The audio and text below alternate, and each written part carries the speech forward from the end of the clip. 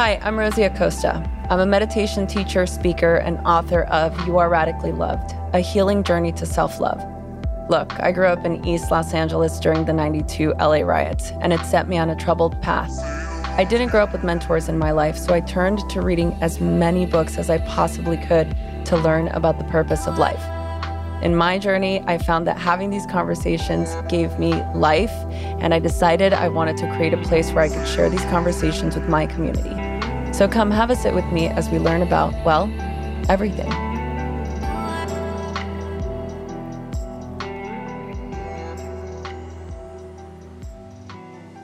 Hello, everyone. Welcome back to the Radically Loved podcast. This is Tessa. I have the pleasure of chatting today with Jessi Kneeland. Jessi is an author of Body Neutral, which is coming out June 6th. Although by the time this podcast airs, this book will be out and you will be able to get it into your good hands. Subtitle of the book, which I love to read subtitles. I think they're important. So Body Neutral, a revolutionary guide to overcoming body image issues. Jessi is also a body image coach, a multiple guest speaker of TEDx, author of the podcast, This Is Not About Your Body. You can find Jessi on Instagram at Jessi Kneeland, and Kneeland is Knee, like your knee joint, LAND. And I'll make sure that gets into the show notes so people can easily follow along with you, Jessi. How are you doing today? Welcome to the show. Thank you so much for being with us. Thank you. I got excited when I saw you hold up my book because it came out last week. So it's like still very new. I'm good. I'm happy to be here.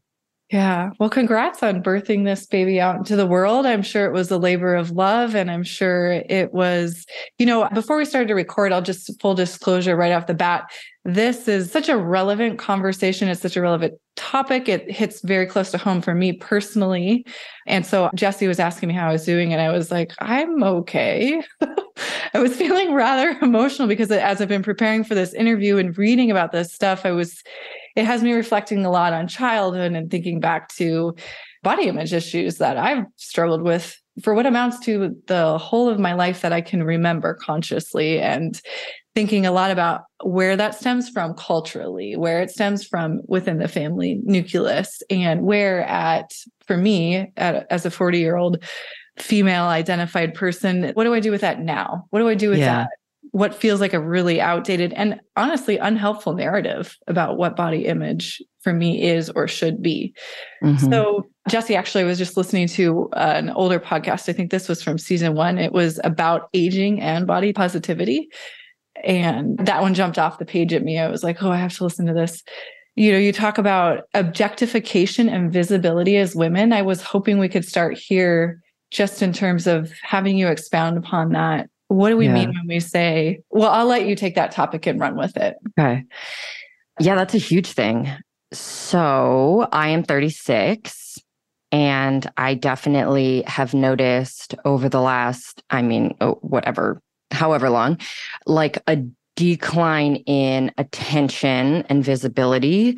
But for me, it's very liberating because I've done this work, and from a neutrality perspective, it's like super joyful for me to feel like I'm not being as objectified as much as I used to be. Mm-hmm. But it's also one of those things where a lot of people who got their self-worth from being objectified are going to feel a massive loss.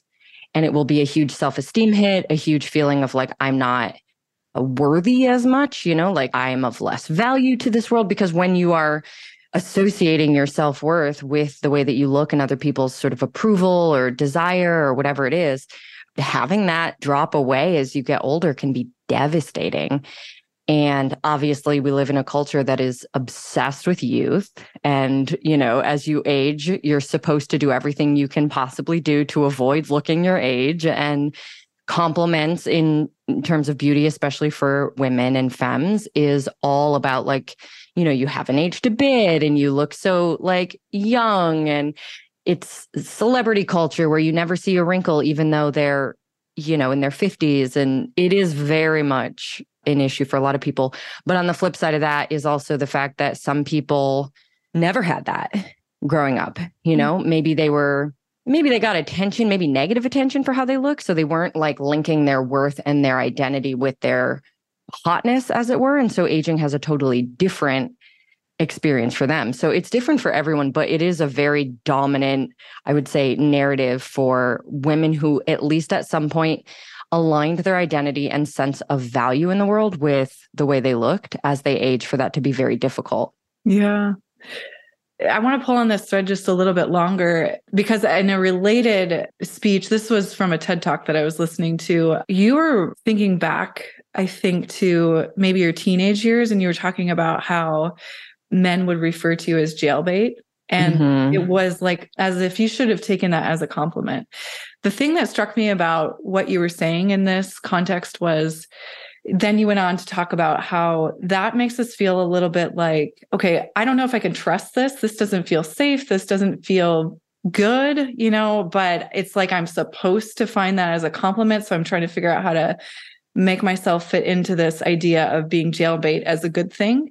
And you went on to say, this is the part that really struck me. You went on to say that it's not always this sense of shrinking ourselves, making ourselves feel kind of like, oh, I have to be invisible so I don't get that kind of attention. It's not always about trauma and violence, but we can lose trust in our environment in these kind of small, more insidious ways of somebody just putting a label on us like that and having it supposed to be a compliment.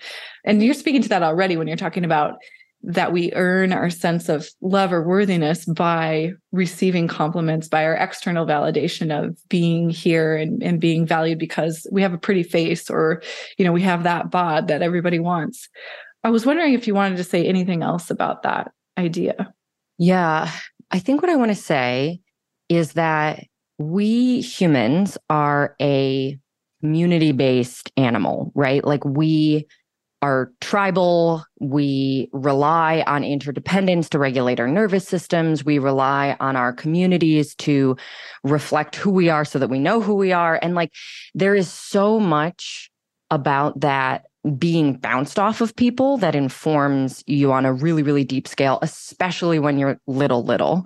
Mm-hmm. So the stuff that you come up against as you're growing up, however people are valuing you and for what they're valuing you, that stuff sinks in on a really deep level. So as you grow, a lot of people are going to end up feeling like the only thing they have of value is it. Like if they had compliments, let's say they fit the conventional beauty and body ideals to some degree, and they got a lot of compliments on it, they're going to feel like my only access to the attention, respect, admiration, love, and all those things in the world comes from my ability to stay fitting that norm. And you would sort of think like it's a little counterintuitive because you'd be like, oh, compliments on how you look. How nice. They must make you feel great about how you look.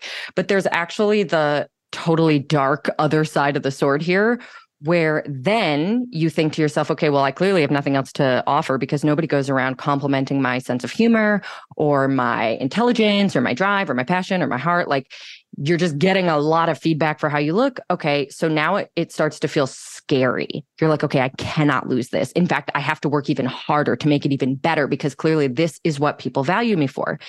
And when it's that deep in your identity and your sense of your own value, the thought of like just accepting your body as you age or gain weight or go through changes or, looking however you look naturally, it goes beyond. People think it's sort of vain sometimes, but it's actually like terror.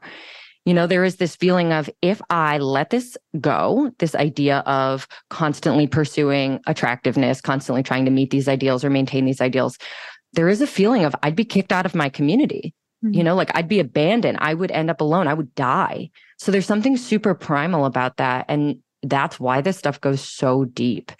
And on the flip side of that, if you didn't get any attention or you got a lot of negative attention for how you looked, you're also learning I am not of value to this community unless I change myself, which means I should feel bad. So it's like whether you got positive attention or negative attention for how you look, the idea that how you look is so freaking important, like such a big piece of who you are and should be a big piece of who you are and your value in the world is super damaging. Yeah.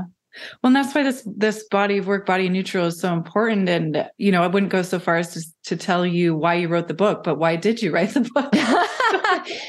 Oh, gosh. Well, I mean, I had been doing this work with clients for years at the point that I was kind of trying to develop a system that could apply to anybody, because my client work is either one-on-one or in small groups, 3 to 5 people. So I do small group coaching. But I had never found a way of scaling it to a big group, certainly never found a way of scaling it to the world. And I was working on that because I was constantly, people would be like, I don't have the money to do coaching. What do I do? And I'm like, I don't know. I can't tell you unless I'm, sitting in front of you and listening to your story, because it's always so personal. Mm. So I started trying to come up with that system, something where I could break down the work that I do with clients to achieve body neutrality in a way that would apply to anybody. And as I was doing that work, I got approached to do the book. And so that work continued really intensely as I wrote the book, because it was all about that. How do I translate this really intuitive personal work into something for the masses? So ultimately, it was so that everybody could access it. Because right now, the cultural conversation around body image is kind of like, everybody understands body image issues. We kind of know we have like an epidemic of body shame and anxiety and obsession. And then we've got body positivity, which is the idea that you should just feel good anyway. And that doesn't really work. It doesn't have a system. There's no way to get there unless you just happen to get there. So I wanted to have something that felt a little bit more systemized. Like, here are the steps to take. This is literally what it looks like to move from one to the other. And also to take the pressure off to love how you look, because for a lot of people in our society, that's just never going to happen. If you've hated your body for decades, the thought of loving it, suddenly just accepting it and feeling good when you look in the mirror, it can feel like science fiction. Mm. Who's going to do the work to do something that they don't believe is possible, So the thought of body neutrality is it's this more approachable, more achievable end goal to doing body image healing work. Because you can get to a place where maybe you don't love how you look in the mirror, and that's okay, because it doesn't have any power over you. It can't ruin your mood. It's not connected to your self-worth. You don't believe that your worthiness for love is dependent on it. So it's just like a thing that might annoy you, and that's good enough. Yeah, that's a helpful reframe. Yeah. I wanted to come back to the idea of compliments in terms of promoting a more body neutral climate. And you talk about in the book how, even a compliment, whether it be positive or negative, can still have this kind of adverse effect of feeling like, well, you even just talked about it now. Now I have to hold on to that thing. Okay, let's say it's a positive. Now I can't let myself slip below this bar. Yeah. So whether it's us to say I want to give someone a compliment or someone wants to give a compliment to me, how do we rethink our language with our families, friends, and our colleagues around, I don't know, compliments, I guess? I have a lot to say about compliments. So I love this question. First and foremost, I would say that the issue isn't innately that complimenting a person's appearance is bad, right? Like that, in a world where a person's value, their deep humanity and value is being equally respected across all platforms, equally celebrated across all platforms, and we didn't have systems of oppression like dividing things, that would probably be fine. Right? Because it wouldn't necessarily be able to cause the harm it causes. Mm. The issue is that we don't have those things in place. And so what tends to happen is a person's humanity is being disrespected or ignored or erased or, shamed or whatever in some kind of way. So imagine a little girl who's like being praised for a couple of very specific things, being really nice and polite and sweet and feminine and being a caretaker, and most importantly, being pretty. Or cute if she's little, and then as she grows up, hot and thin. Like that's where she's going to get most of her praise from, because that's just where our mindset is in this culture. Whereas that girl's not probably going to get many compliments or attention or celebration for so many other awesome aspects of who she is. And so it just ends up totally imbalanced. And granted, there's like a knee-jerk reaction to comment on someone's appearance, especially when you first see them, because it's like the thing that's right in front of you, like, oh my God, you look great. You changed your hair. Like, of course we want to say those things. It's the most notable thing before you sit down and talk to someone. So it's totally understandable that we want to do that. It's just an issue of recognizing that this imbalance is causing harm and then challenging it. What would you talk about if you gave yourself a ban on making comments on a person's appearance? And a lot of times that forces you to get a little more creative about what you appreciate about the person, and even a little bit more vulnerable and honest when, you see someone, you say, oh my God, you look great. Sometimes what you really meant to say is like, I'm so happy to see you. The truer, deeper thing can kind of get like ignored when we start going, you look so pretty. And the truer, deeper thing actually has a bigger impact on that relationship to say, I've missed you. I'm so happy you're here versus you look so pretty. Because you kind of can't argue with the one that's like, I'm so happy you're here and I've missed you. The person can't immediately be like, I bet you're lying. I mean, I guess they can, but not nearly the same way you can when it's like, you look pretty, which is an assessment. It's saying, I've looked at you and judged you and decided on a hierarchy in my own mind that between bad and good, you look good. And now I'm telling you about it. You passed my test. So it kind of reinforces this weird idea that people are constantly judging you, even when it's a compliment. But then if you were to say the thing that's truer and deeper, more vulnerable, or not an assessment, but impact, which is a thing I'm really passionate about in compliments, is sharing impact rather than assessment. You share the impact they have on you. Like, it makes me so happy to see you. And that is going to land in a deeper way because they can't just brush it off and say, I disagree with your assessment, because it's your feeling, your experience. And then also it brings people to a place of feeling valued and seen much more deeply than constantly hearing that they look good. Yeah, that's such a great idea. I can't wait to practice this with my partner. And let me tell you, it's really difficult too. I mean, when I first decided, okay, no more comments on people's appearance, I'm just going to stop it completely, break the habit. This is years later, I still occasionally have the urge to do it. Like, and sometimes I let myself and I just kind of move on. And other times I like catch myself and I'm like, oh, I really almost, especially with like my little niece and nephew, I just want to be like, oh my God, look at you, you're adorable.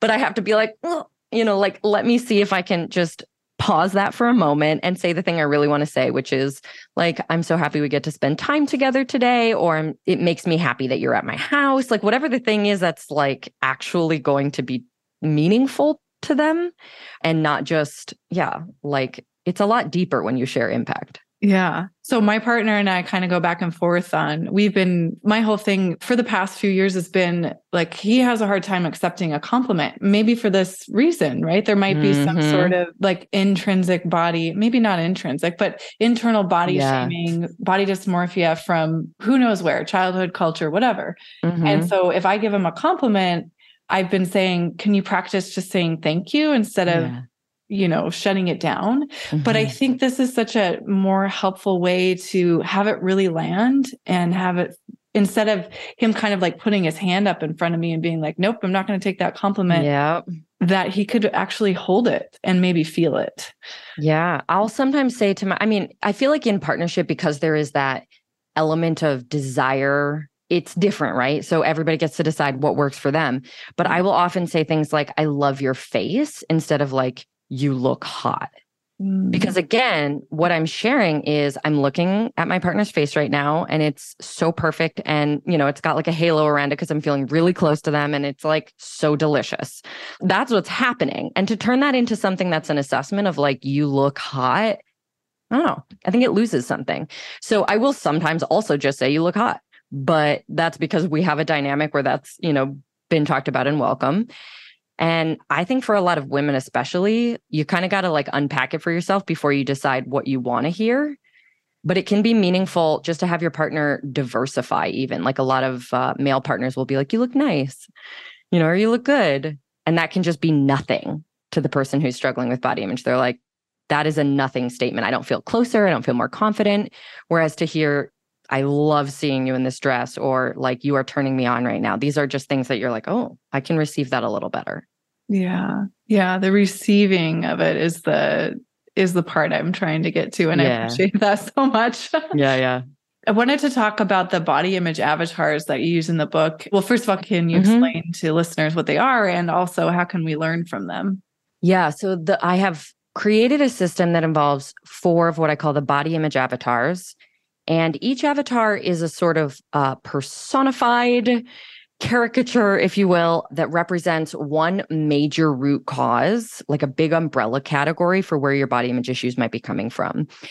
They came directly from my client work because I was realizing that when you really get down to it, pretty much everybody falls into one of these 4 categories or more than one of the 4 categories for the deeper thing that is giving their body so much power, basically. Because like I said, you can be body neutral and still not particularly like how you look, as long as it doesn't have the power to cause you distress, suffering, obsession. Like it can just be a thing that you're like, oh, that's not my favorite way to look, but whatever, move on with your day and it doesn't have an impact. So each of these 4 avatars represents sort of reason why it's having that big of an impact. And my first reason for creating them was just so that people could see how normal they are, because body image stuff is so like shamey and private. A lot of times people say, you're the only person in my whole life who knows I struggle with this. And nobody would ever guess. Or if anyone ever heard me talk about this, they would be shocked. So you don't know who's dealing with what. And I get this like behind the scenes look into people because of my job. And so I was like, okay, I'm noticing some pretty major patterns here for what is driving the struggle. And each of the avatars is one, so that you can basically, I mean, in my book, I talk about it a lot. So you can like read about them and go, oh, like that's me. And then immediately feel more compassion for the fact that you're struggling, because now you're not like alone on an island feeling like a crazy person because you can't overcome this thing. You're like, oh, I make sense. Because you do make sense. All of these things, all body image issues do make sense. You just have to be able to see what's underneath them in order for them to make sense. So fundamentally, that's why I created them. And yeah, I can go through the 4 if you want. I don't know. I would love that. That would be helpful. Yeah. Yeah. Okay. Yeah, please. Okay. So the first one, I mean, in no particular order, but because I myself was this first one, it's always the first one that comes to mind, is the self-objectifier. So this would be someone who basically connects their self-worth and identity and their ability to get all their needs met in the world and everything they want in life with being attractive. This is very much what we were talking about with the aging thing. And of course, most people who are self-objectifiers are also people who have been objectified in our society, which means a lot of women are going to be self-objectifiers more so than men. And then a lot of gay men are going to be self-objectifiers compared to straight men. So it's like, who are we objectifying? Those people are just more likely to sort of fall victim to this idea. And then again, based on what kind of attention they got and for what throughout their lives, personal experience plays a big role. But essentially, the self-objectifier is trying to use their body or appearance to get everything they want. Like they imagine attractiveness and being desirable to others is the key to everything I want. Happiness, love, security, everything. And so again, if we think about like how this stuff is so not superficial at all, you can kind of see in this case that a person would feel like if I'm not attractive or if I'm losing my attractiveness according to conventional ideals, like my life is over. I mean, it really, really feels dire. And the next one is the high achiever. The high achiever has connected their self-worth with their ability to maintain like a certain high status, achievement driven way of being in the world, usually very much connected to discipline, hard work, willpower, that kind of thing. So it's a lot of the like patriarchal things that we value. They might not care if they look attractive or beautiful, but they're going to care a lot if you look at them and can tell that they work out, you know, or you can look at them and say, oh, they must have a lot of willpower. Like that's usually what they're using their body to convey, is both to gain the high status and social privilege associated with thin bodies or fit bodies, but also so that everybody can see I'm a hard worker, which means I'm valuable. And there is that connection there that does the same exact thing as for the self-objectifier with attractiveness. So it's like if I gain weight and everybody can see that I'm no longer in control of my life, I don't have the discipline anymore. Now I'm a failure. I'm nothing. Like it's still just as dire. But these are usually people who in childhood were praised for being like the best at things, you know, being a top of everything, almost taught like there's no point in doing something if you can't be the best at it. So that's the next one. Then we've got the outsider, who is focused usually on fitting in. So the outsider might not feel any desire to be top of anything, right? They might not want to be the most attractive or the thinnest or anything like that because they don't particularly want to stand out the way the first two do often. They want to blend in. So there's a lot of visibility stuff going on with the outsider because they're using their body to kind of earn them a sense of belonging and connection in wherever they are, society at large or a particular community. But unfortunately, the sort of deeper plan there, which is totally subconscious, is, I mean, what's the point of fitting in unless you actually get to feel a sense of belonging, right? Mm-hmm. So they're usually seeking that deeper sense of belonging, but they're never going to get it this way. So unfortunately, their plan is almost like to fit in so much that then they're allowed to stand out for being themselves, which is really not how things work. So it's a constantly failing plan, very frustrating one. They will often describe like the pain they feel around body image as being like focused on being rejected, being humiliated, being judged, being criticized. Like it's a lot of like interpersonal stuff, because that's what they're looking for, is positive, strong connections and a feeling of belonging. And then the last one is the runner. And the runner is the hardest to identify. Most people will not immediately identify themselves in the runner, although a lot of times what happens is, as I work with someone who identified with one of the other avatars, the runner will kind of creep up during our work together and they'll start to be like, oh, I see what's going on here. So the runner is basically using their body, and in particular, their body-based, like body image-based behaviors, meaning dieting, binging, exercising, avoiding exercise. Like there can be any number of these things that they might do related to body image stuff that keeps them numb, that keeps them busy, that keeps them distracted, anything that allows them to avoid themselves, because they are running from something inside themselves. And these people will most often tell me that they feel a constant anxiety. They lack self-trust. They lack a connection to their sort of inner guidance system, their intuition, their inner wisdom and knowing. And so it's kind of like, if you don't trust yourself to feel your feelings or face whatever truth you've got in there, you don't really have a choice but to run. And body image issues offer you a million ways to do that.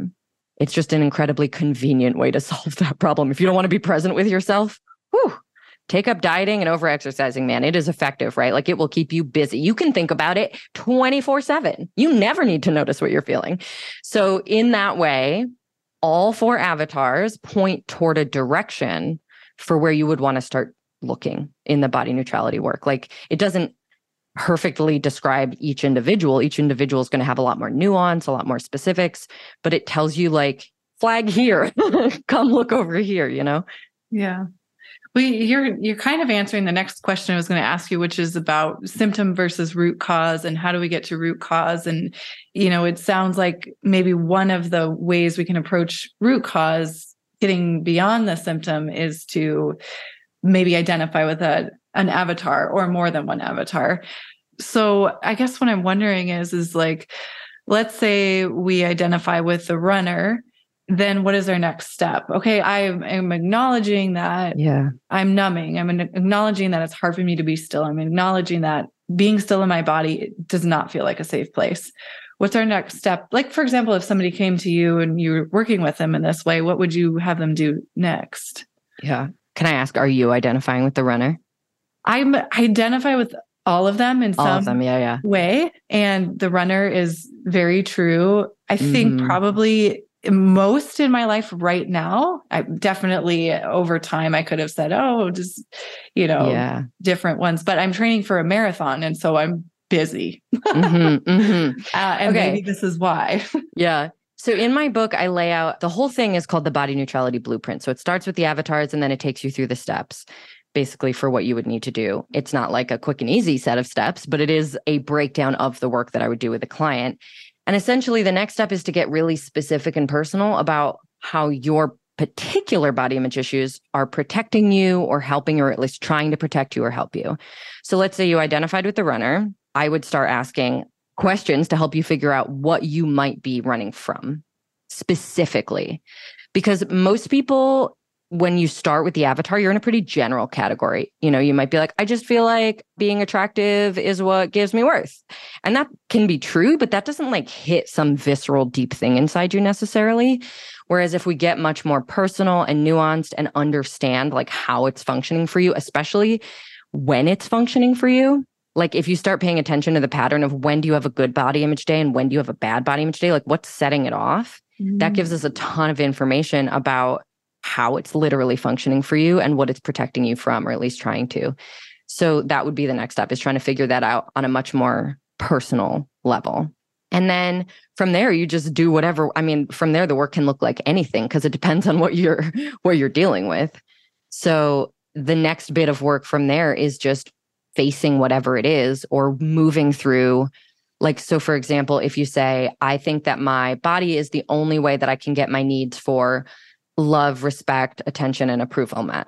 At a certain point in the process, we would be looking at finding other ways for you to get those needs met so that you can have that visceral feeling. Because all of this work, people think of it as very intellectual, but it's not.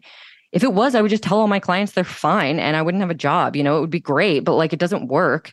That's why nobody can convince you that like you're fine when you're struggling with this stuff, because it's not intellectual. It's deep. It's emotional. It lives in our bones in some ways. So trying to figure out, I've noticed that I am most likely to obsess over food and exercise under these circumstances, like when I'm feeling vulnerable, when I'm feeling sad, when I'm dealing with this part of my life rather than that part. Like that starts to be like, oh, I see, my body image issues are protecting me from that. And that sets your direction for, okay, well, what would I need to no longer, for my body image issues not to have a job anymore, basically? Because they're just trying to help, like, how do we make them no longer need to exist? That's the rest of the blueprint, basically. Yeah. I have this question that's kind of percolating and it's not quite formed yet. So I'm going to sort of try to just let it vomit out. Perfect. And it's around diet and nutrition culture as it relates to body image, because it's, six half dozen or the other, whether we're hyper focused on working out as a means to quote unquote perfect our bodies, or maybe it means that in the kitchen, we're hyper obsessive and hyper aware of what we're putting in our mouth. And so I'm wondering if you, in your work, and I know you've been a personal trainer for many years, and I'm wondering how you approach, I think it's around like, how is nutrition important or unimportant or neutral in terms of when you're working with clients?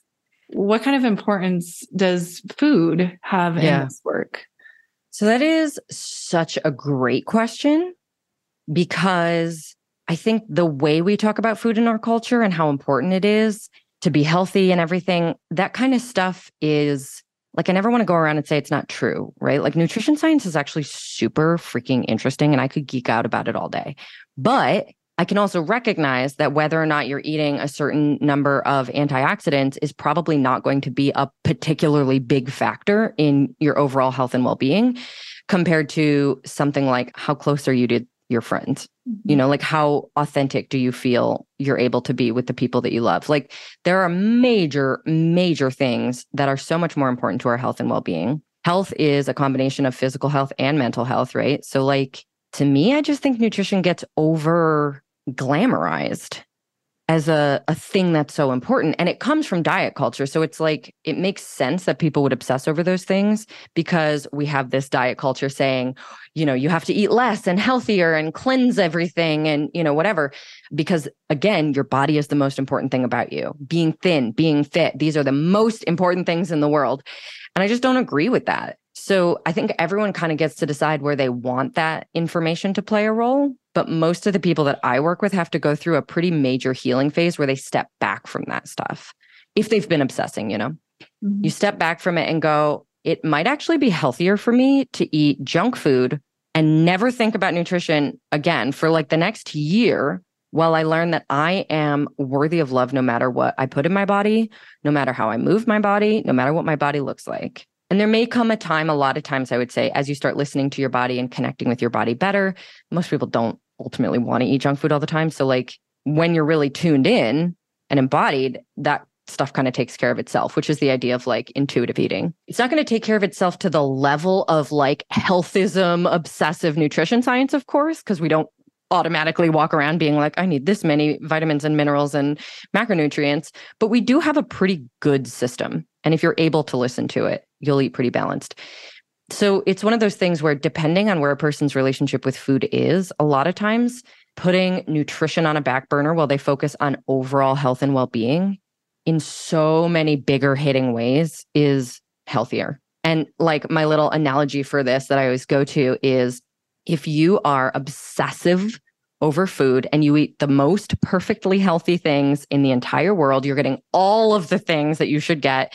And you are also very stressed and obsessed about it all the time. And you feel like panicky if you miss something or whatever. The stress impact on your body is going to mean that ultimately this diet is not healthy for you. And I just don't agree with that. So I think everyone kind of gets to decide where they want that information to play a role. But most of the people that I work with have to go through a pretty major healing phase where they focus on overall health and well-being. Yeah. Right. So like, why not try another thing? Maybe you reintroduce some of those principles later, but why not try another thing? Because the stress impact is huge. The research backs this up. So it's not actually healthy to eat a salad if you're sitting there eating the salad feeling like an unworthy piece of crap, being like, I hate myself because all I want is this burger or something. And oh my God. And you're like in your head the whole time.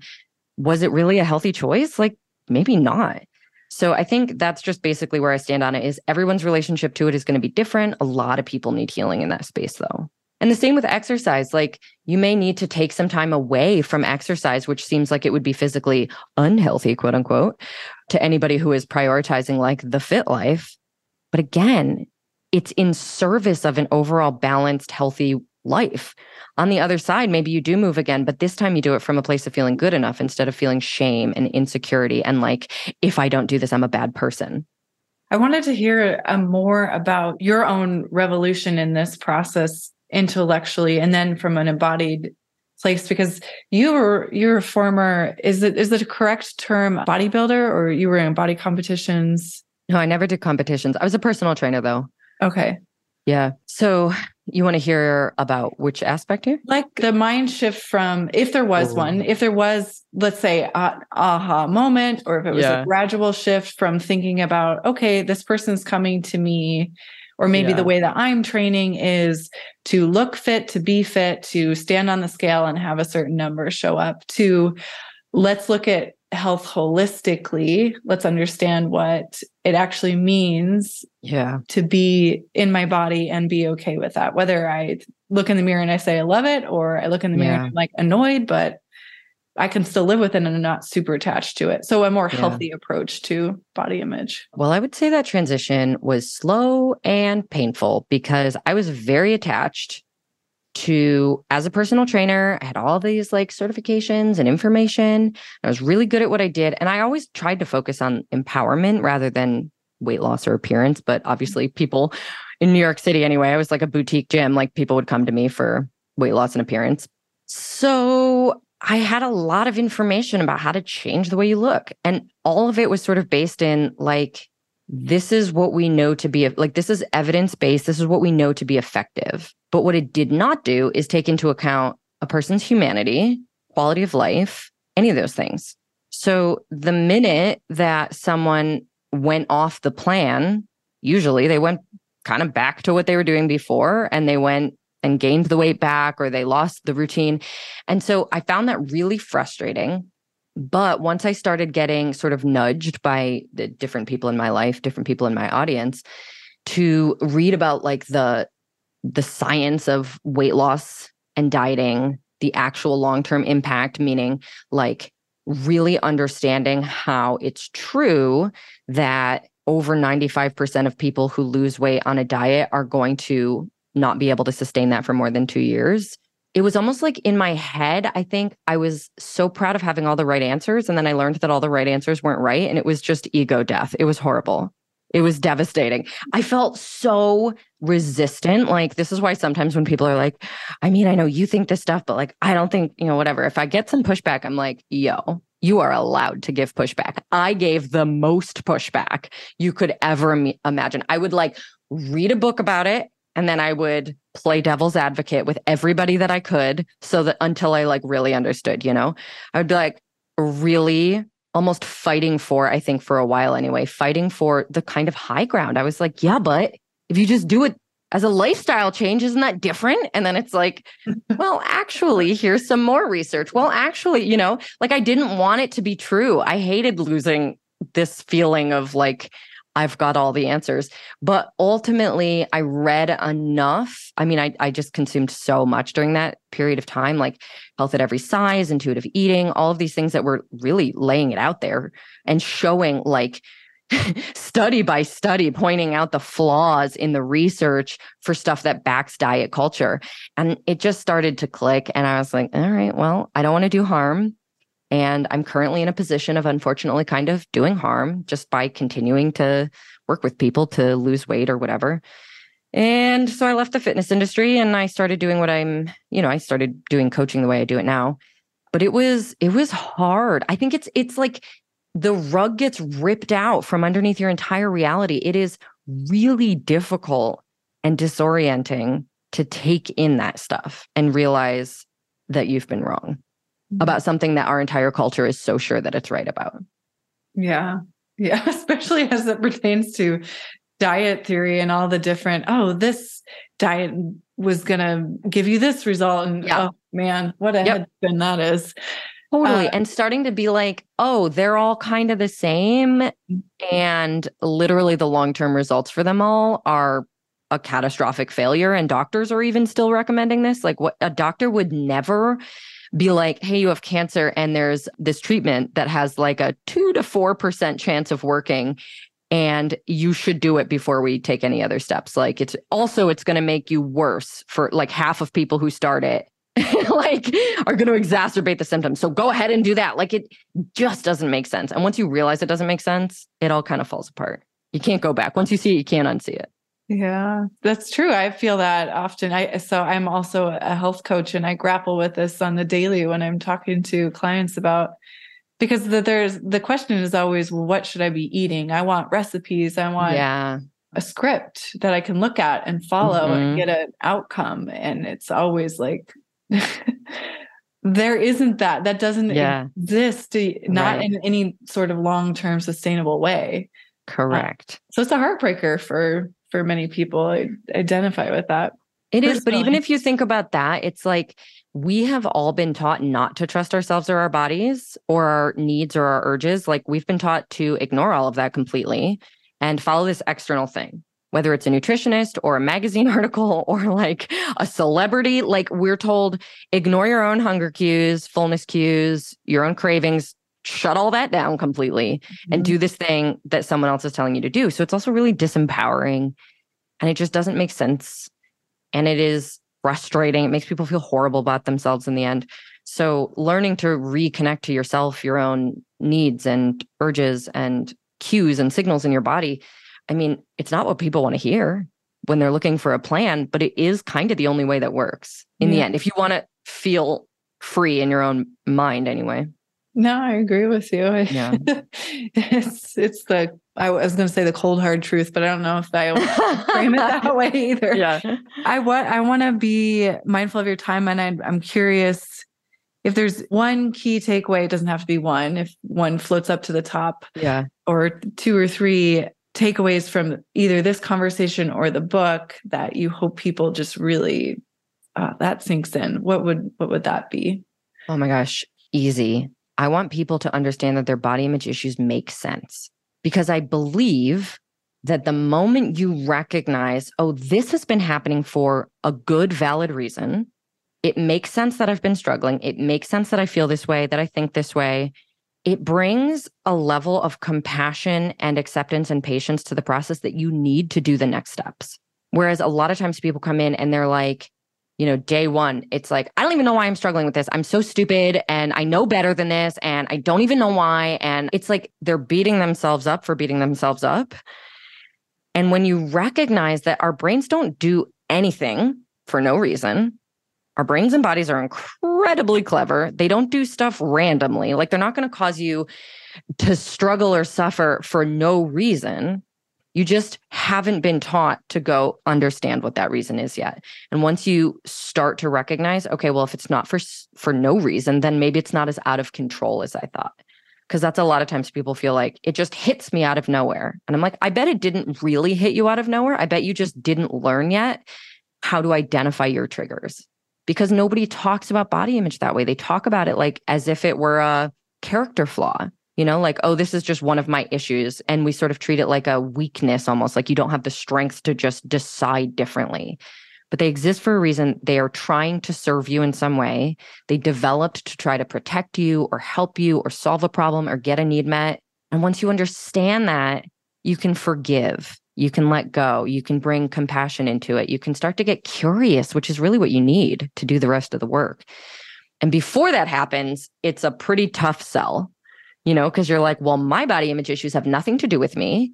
They just, come and like blindside me out of nowhere sometimes. And they exist for no reason whatsoever. And they're proof that I'm stupid and weak and broken. Like, that is not a conducive sort of environment inside yourself to go do the work of being like, ooh, I wonder what might be going on. I wonder what might be setting me off. I wonder what beliefs I might hold about this that have led me to feel this way. So yeah, my biggest thing is like your body image issues are valid. They make sense. You make sense. Like nobody is broken who is struggling with this. It all makes total sense. We just haven't been taught how to think about them yet. Mm-hmm. And my hope is that the book helps people and the mainstream conversation as well, so that we can start to talk about them and think about them that way. Yeah, it's so important. I really love this body of work and I appreciate it. So that at the beginning, I'm saying it at the end. And if you want more of this kind of conversation, I urge you to check out Jessi's podcast. This is not about your body. It's filled with all kinds of this great knowledge. And it's such an empowering, helpful conversation. These conversations are. Is there any other way that you like to connect with people other than Instagram? You know, how do you want people to follow along with you? Yeah, I have a website, jessikneeland.com. So if anybody wanted to apply for coaching, that's where you would do it. And then I just got a TikTok. So it's Jessi Kneeland on TikTok. And I also have a YouTube channel, just Jessi Kneeland. So you can find me there. Great. I like it when it's easy across the board like that. I know. Thanks. All right, Jessi, it's been such a pleasure. We really appreciate you sharing all this with us. Thank you so much for being on the show. Thank you for having me. It was great. Thank you so much for listening to the Radically Loved podcast. Please remember to subscribe, rate, and review wherever you get your podcasts, and follow us on Facebook at Radically Loved Rosie, on Instagram at Rosie Acosta, and Twitter at Rosie Acosta.